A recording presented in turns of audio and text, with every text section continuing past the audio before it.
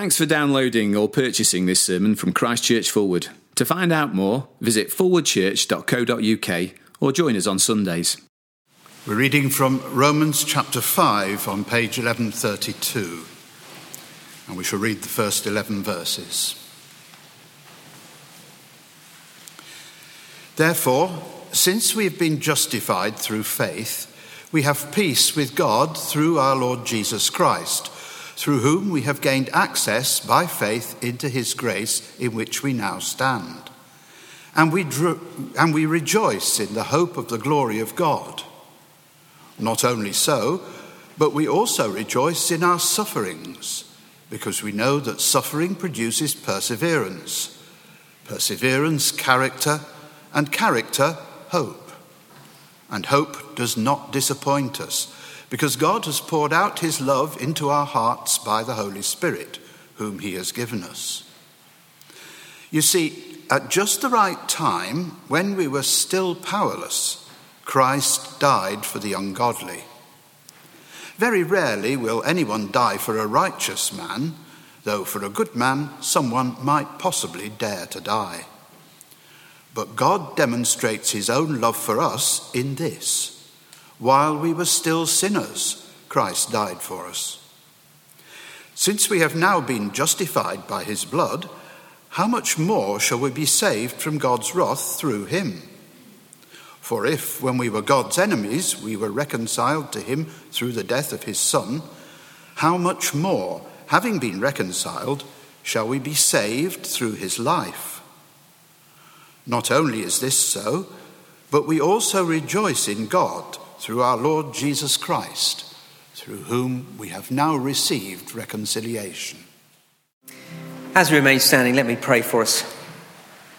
Our Father, we would indeed ask you to speak to us deeply into the very depths of our being as we think of this restless, tottering world that we live in. We pray you'd give us the security and hope and the assurance of your love that we so crave and need. And we ask it through Christ our Lord. Amen. Please do sit down.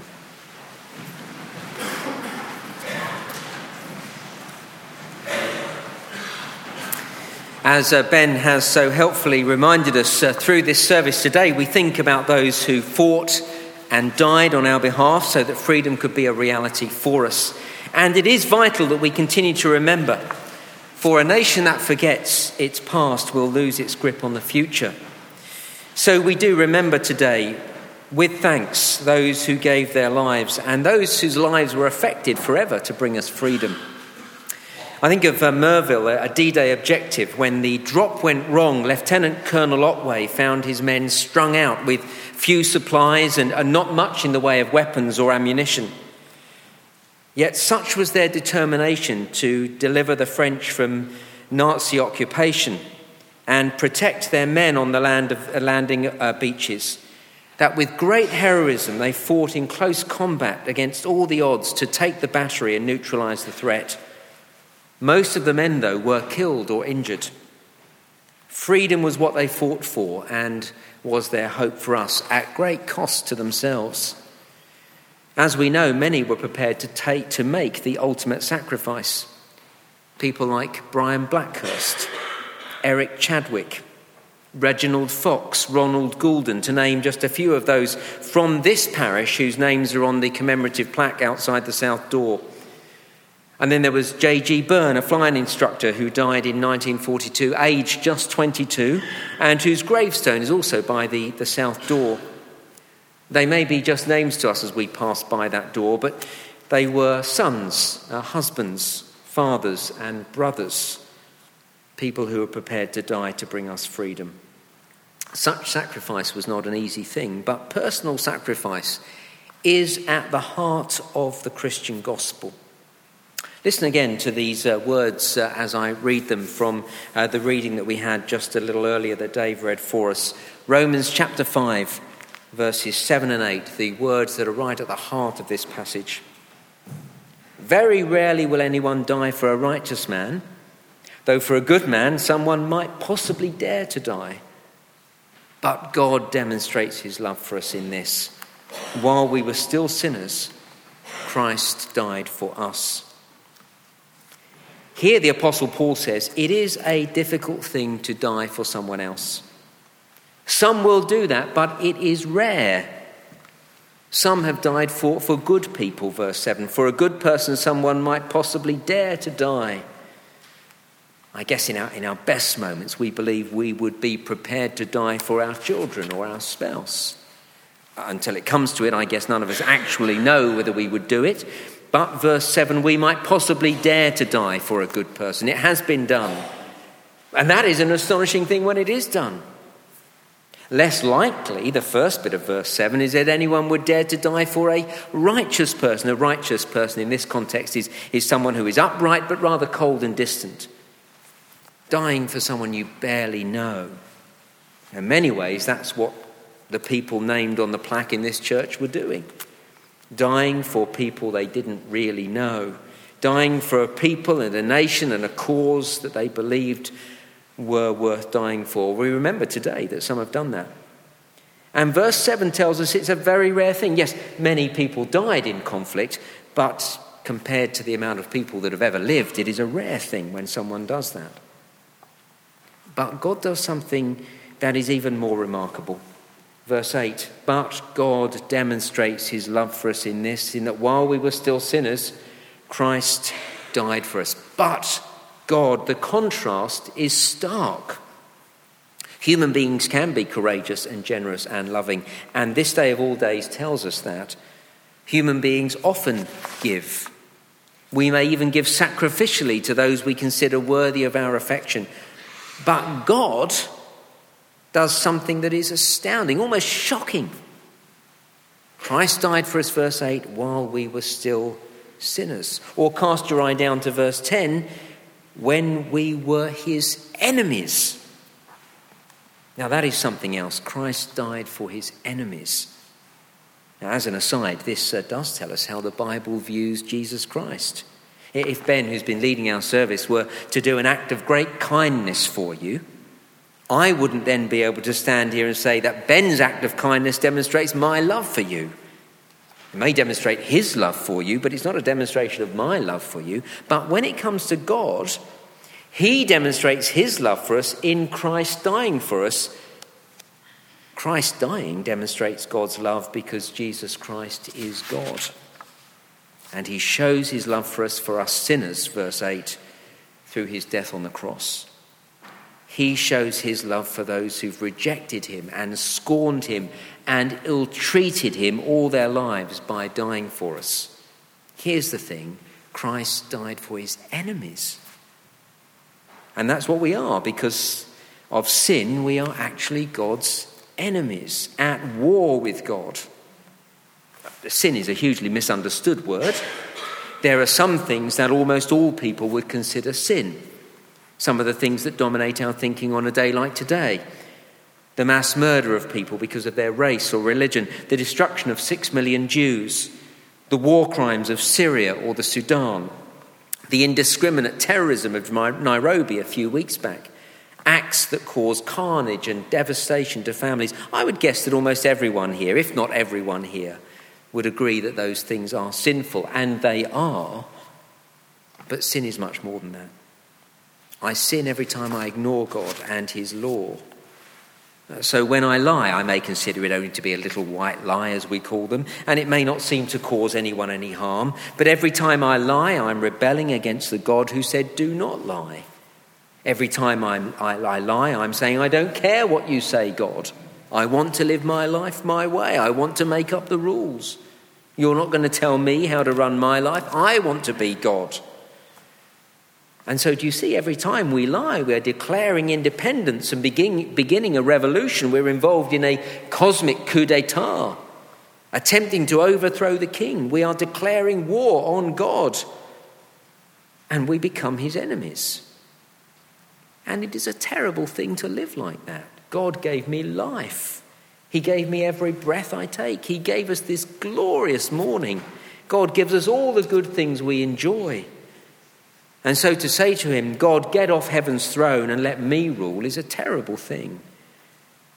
And it's that attitude that makes the world such an ugly place. If we're all trying to be God, then we are at some point or another going to be in conflict with others. Jesus says, love your neighbour and pray for your enemies. And we say, I don't want to pray for my enemies and love others. Don't tell me how to live. And because we've all done that, we're all sinners. Turn back with me, if you've got your Bible open, to chapter 3, verses 10 to 12. In the book of Romans, at this point, at the end of chapter 3, we see the conclusion of 3 chapters of writing. And it is the conclusion that we are all those who reject God. Verse 10. There is no one righteous, not even one. There is no one who understands, no one who seeks God. All have turned away. They've together become worthless. There is no one who does good, not even one. We can't miss the point. No one does good. No one lives for God. All of us, without exception, have turned away from God. And that is demonstrated in the things that we say. See how it goes on, verse 13. Their throats are open graves, their tongues practice deceit, the poison of vipers is on their lips, their mouths are full of cursing and bitterness. See, it's all to do with what comes out of our mouths, throats, tongues, lips, mouths. What comes out of our mouths really shows the people that we are. Jesus said, out of the mouth comes the overflow of the heart. My words show me what's really in my heart. And I say some terrible things about people. And I say some hurtful things to people. My words are a window into my heart. And so when I listen to myself, I know that swilling around in my heart is much envy and greed and deceit and slander and arrogance and pride. And, well, in short, I'm a sinner. And because sin is not just naughty things I do, because it's not just socially unacceptable things, because sin is a crime against heaven and against God, because sin is a declaration of independence, it makes me enemies with God. And that's where chapter 5 and verse 8 is so truly remarkable. Christ died for us when we were sinners, when we were his enemies. That is astounding. Imagine for a moment the person who's caused you most grief in your life. Someone at work who's walked all over you. A next-door neighbour who's made your life a misery. Maybe even a family member who's been very cruel to you. The person who's robbed you of something that's very dear to you. Someone who's been abusive to you. Imagine that person and then ask yourself, am I prepared to die for that one? Then we might begin to grasp the enormity of what we're talking about this morning. I have here a picture of my children. I carry it around in my wallet. If someone did anything to them, I would understandably be heartbroken. It would be almost unbelievably difficult for me to meet with someone who hurt my children. I know I'm told in the gospel to forgive someone like that. I'm just holding my hands up and saying, I don't know whether I'd be able to forgive someone who did that. But I can certainly say this. I cannot imagine dying for a person who harmed my children. Yet that is what the God of heaven did for us. We've ignored his son, and had we been born 2,000 years ago, we might well have been the ones who murdered his son, and we are his enemies. Yet, chapter 5, verse 8, God demonstrates his love for us in this, and that while we were still sinners, Christ died for us. Do you know the story of Pegasus Bridge on, I believe, D-Day, 6th of June 1944? The bridge had to be secured at all costs. It was a daring mission of glider pilots landing in pitch black and pinpoint accuracy. Men were piloting aircraft gliders which would have failed a certificate of airworthiness. Such was their bravery. A friend of mine went to Pegasus Bridge a few years back. While he was there, he met a lady called Madame Gandry. She's a cafe owner who was a little girl during the war. Her parents were resistance operatives under German occupation, and they were frequently taken to local Nazi HQ for interrogation. Madame Gandry told my friend how hard life was under Nazi oppression, and how her daddy risked his life to provide safe passage for returning airmen. British airmen who crucially provided information about the bridge, which was important to the success of the D-Day operation. Madame Gondry offered amazing hospitality to my friend and the cadets that he was with. She invited them into her cafe in her home, was remarkably warm to them, gave them free coffee for as long as they wanted. But to this day, no German person is welcome at Madame Gondry's cafe. She will not serve them. Madame Gondry will not even have those she considers her enemies in her cafe. But God is different. God loves his enemies. Christ died for sinners. Isn't that remarkable? And it proves that God loves us, verse 8. God demonstrates, or better proves, his own love for us in this: while we were still sinners, Christ died for us. Being assured that God loves you is a wonderful thing. Yet it seems such an elusive thing for so many people that I speak to. Many people I speak to doubt God's love because of the things that are happening in their lives. If life's going badly for them, they call God's love into question. Suffering illness or redundancy or the death of a loved one or finding themselves in a precarious financial situation, they doubt God's love. Some doubt God's love because of the state of the world. During the conflicts we recall today, people whose lives were being swept away and whose countries were being brought under tyrannical rule may well have questioned God's love. Remembrance Day raises questions. How can I believe in a God of love when I see such wickedness in the world? How can I believe in a God when I think of 6 million Jews or Kosovo or the victims of 9/11 or 7/7 or Nairobi? Well, let me say there are no easy answers to those questions. The Bible does grapple with that issue, but there are no easy answers. However, there is one place that we can go to prove God's love: the cross of the Lord Jesus Christ. God demonstrates, God proves his love for us in this, in that while we were still sinners, Christ died for us. That's how much he loves us. And as we look at the cross and make it personal, we can know not just that God loves us, but that God loves me. Not just that God is a loving God, but that he loves me personally. Isn't that a wonderful thing to know? And you can know it when you look at the cross of the Lord Jesus Christ. Christ died for us when we were still sinners. He died for his enemies. And verse 10, if when we were God's enemies, we were reconciled to him through the death of his Son, how much more, having been reconciled, shall we be saved through his life? There's the most important thing. God's love achieved something. And it's there in verse 10, the word reconciliation. We're thinking today of death, the death of people achieving something, peace. Right at the heart of the universe. A death, one death, the death of the Lord Jesus, achieved something. Even though I'm an enemy of God because of the way I've lived, his death achieved reconciliation with God.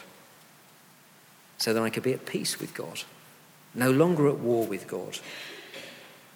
And his death was necessary for that. You see, God can't ignore the rebellion in his world, and we wouldn't want him to. When we see injustice in the world on a day like today, we cry out, why doesn't God do something? God can't ignore rebellion. He can't ignore the rebellion of sin. He must punish it. And because we are sinners, that means he must punish us. But instead he said, no, it must be punished, but I will take the punishment. As Jesus died on the cross, it's as if I may put it this way, he threw himself in front of us and took the bullet. That's how much he loves you and me. Very rarely will anyone die for a righteous man, though for a good man someone might possibly dare to die.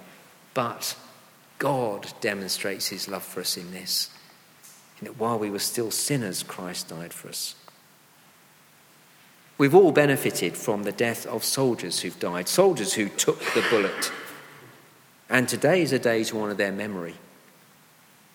But as we close, let me ask you, have you benefited? Are you sure you've benefited from the death of the Lord Jesus, his sacrifice? Have you, if I may put it this way, asked him to take the bullet so that you know you are at peace with God reconciled to God, and certain of a future with God beyond the grave. If you've never done that, or if you're not sure that you've ever done that, this Remembrance Sunday would be a wonderful time to be sure that you personally have become a friend of God, to be reconciled to him through his death on the cross, to no longer be independent from him, to say, I don't want to be his enemy. I want to know that I'm his friend, and to benefit from the ultimate sacrifice, the death of the Lord Jesus Christ. Let's pray together.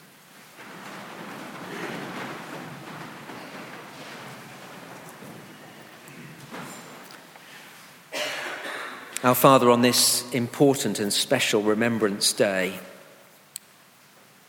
we want to thank you for those who've died to bring us peace, who've died that we may stand here enjoying peace today.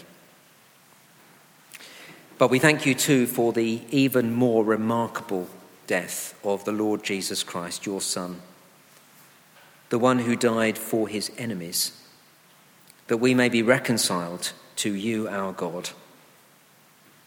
We thank you for that death. We thank you for that death which demonstrates your love, which leaves your love unquestionably true. And we pray that each one of us will experience that love in the Lord Jesus' death on the cross, that each one of us will accept that death for us personally, that we may know reconciliation with you, peace with you, and a future that is certain beyond the grave. And we ask it through Christ our Lord. Amen.